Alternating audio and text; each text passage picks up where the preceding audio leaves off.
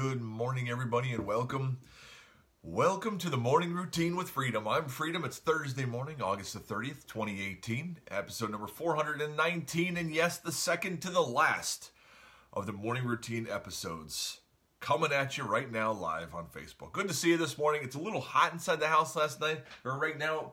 For some reason, our air conditioner decided to stop working, and I have no idea why. So now we have to wait for somebody to come and fix it, but it's a little sticky and a little warm this morning here. Thank goodness the temperature dropped a little bit last night. But boy, you know, nothing like sleeping in warm air when you got used to AC. I remember all the years when we were younger, never had air conditioning. You know, we'd be sweltering.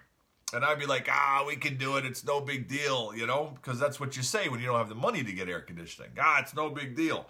Well, you get air conditioning and it changes everything, right? Now you're dependent on it. So here we are. But hey, happy Thursday morning. I hope your Wednesday went exceptionally well. The hump day, up and down, right? Here we go. We're sliding towards the weekend now. And it's a 3-day weekend for most, which is going to be very, very nice. So that's always exciting.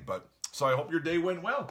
But I've got some stories lined up for you this morning. And before we get there, just want to remind you, the morningroutine.live is where you can find all the articles in their entirety that I'm about to share if you'd like to learn more about them. So let's just jump right into it. Why not? The first story that I have for you today is out of the New Yorker. Yes, science has resolved the question of boxers versus briefs. Yes, boxers versus briefs, the age-old question of people asking it, right? And presidents have even been asked this question. True story, right? In 1925, boxer shorts were unleashed on the world. 1925, almost 100 years ago. Loose-fitting underwear for men featuring an elastic waistband inspired by the shorts worn by boxers. Just 10 years later, that's 1935, briefs, or tighty-whities, entered the ring offering a different vision of masculinity. Well, guess what? The research is in. We've all heard this. But in case you didn't actually know this, a few decades ago, medical researchers began to notice that some men with fertility problems worked jobs that regularly exposed them to high temperatures. So a study from 1992 found that otherwise healthy ceramic oven operators were twice as likely to have difficult fathering children than their colleagues who were working in shipping away from the heat source. Ta-da! Now they know that heat has something to do with it. By the 1990s, researchers began to fret about underwear. For the latest study, which appeared in Human Reproduction, researchers drew on data collected from more than 650 men who sought treatment for infertility at the Massachusetts General Hospital. And you guessed it, direct correlation to briefs. Boxers win. Ding, ding, ding, ding, ding. See? But we've all known that. But yet, I don't know. Briefs still are around. So I don't know. It's definitely with a group of men, if you bring it up, it's definitely a contested conversation. It really is. Everybody feels strongly about what they have chosen and they're sticking with it no matter what. So there you go. Nothing like loyalty. That's for sure. So next story I have for you actually is a pretty cool story about this guy. This is out of Shanghai. Elderly man. You know what? Let's just jump right into this. Recently, an 80-year-old man from a village in Jiangsu province risked his own life by going into a river to rescue a drowning 8-year-old boy. Carrie, can you make this brief? Nice. That's well done. Well done. Anyway, went to a river to rescue a drowning 8-year-old boy. It turns out that he's done this kind of thing before. The boy had been playing with his grandmother when he accidentally slipped and fell into the water. With Xu's help, Xu, I think that, I don't know if, X-U, is that how you say a guy's name, Xu, or is it Chow? I'm not sure. But Xu's help, he was rescued and taken to the hospital. Later it was revealed that the boy not only owes his life to this older man, Xu, but actually his entire existence. What? When I was younger, the boy's father was drowning in the river, and this gentleman, Xu, saved the boy's father 30 years before when he was drowning in the same spot. The rescue took place 30 years ago. In the meantime, Zhu and his wife have rescued 4 other people from drowning in the river near his home. How about that? This guy saves a drowning boy. Come to find out, he had saved his father from drowning 30 years ago in the same exact place. That's just amazing. I tell you what, that guy deserves a gold medal if they gave it to civilian type people, right? So, but interesting twist of stuff. So, one last little story I've got for you this morning, guys. This is out of, man, we're blazing through stuff fast this morning. Wow, I can see it. Maybe it's the heat or something. I'm like, got to get outside where it's cool. But anyways, the last one has to do with health, okay?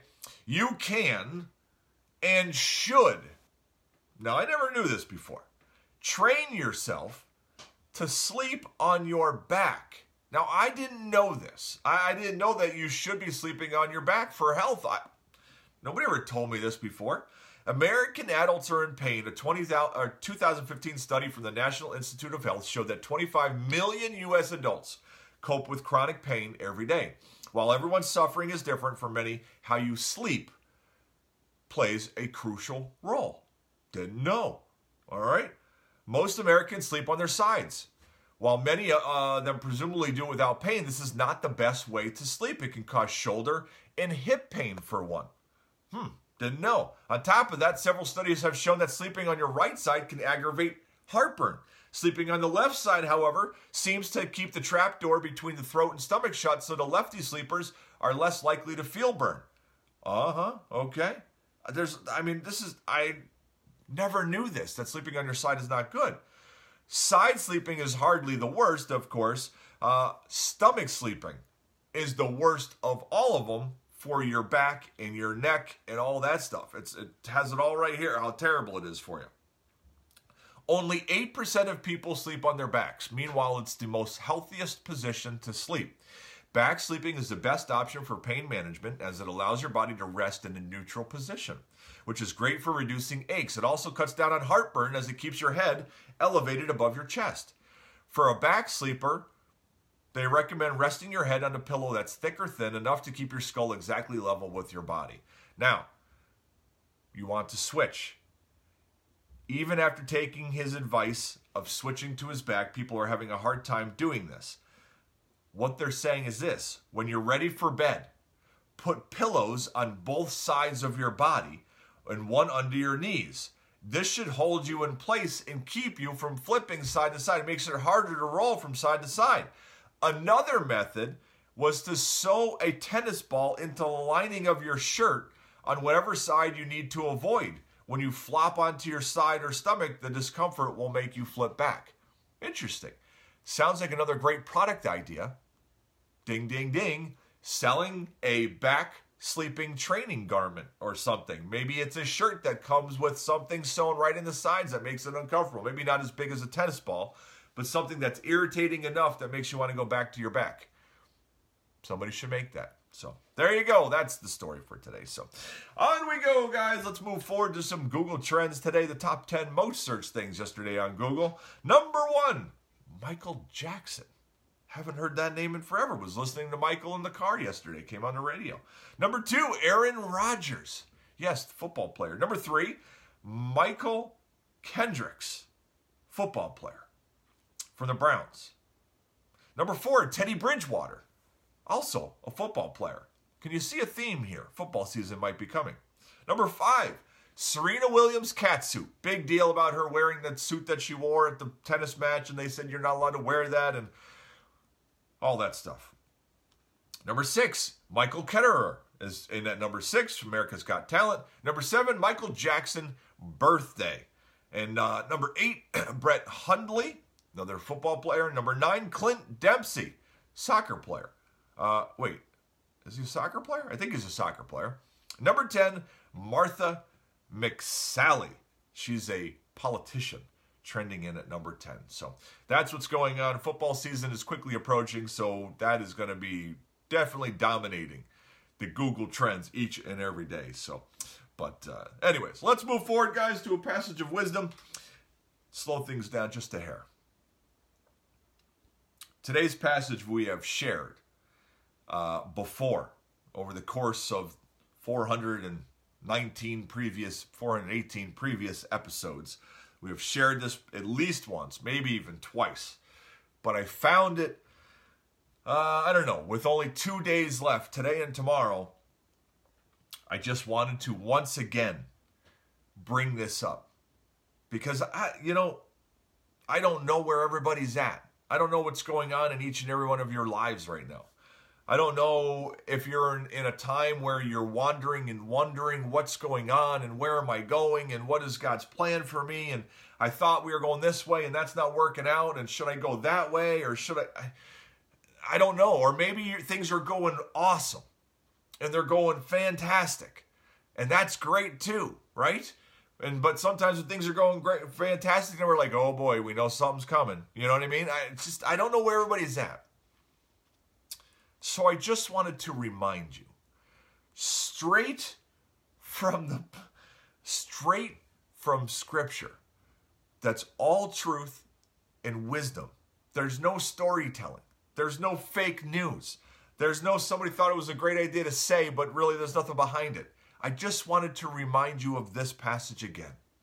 Jeremiah, chapter 29, verse 11. For I know the plans I have for you, declares the Lord. Plans to prosper you, not to harm you. Plans to give you hope and a future. That's just the most amazing passage. And I know when we're in times of turmoil and wandering and wondering what should I be doing and things like that. I mean, I'm in this a little bit right now, and what's the next thing after the morning routine, and I'm not sure where it is, and I feel a little unsettled, and I don't know what's going on, but I'm trusting that there's something greater or something that he has planned for me, even if it's not greater, right? And he says straight out to each and every one of us, I know the plans that I have for you. Plans to prosper you, not to harm you, and plans to give you hope and a future. Lean on that today, no matter what's going on in your life.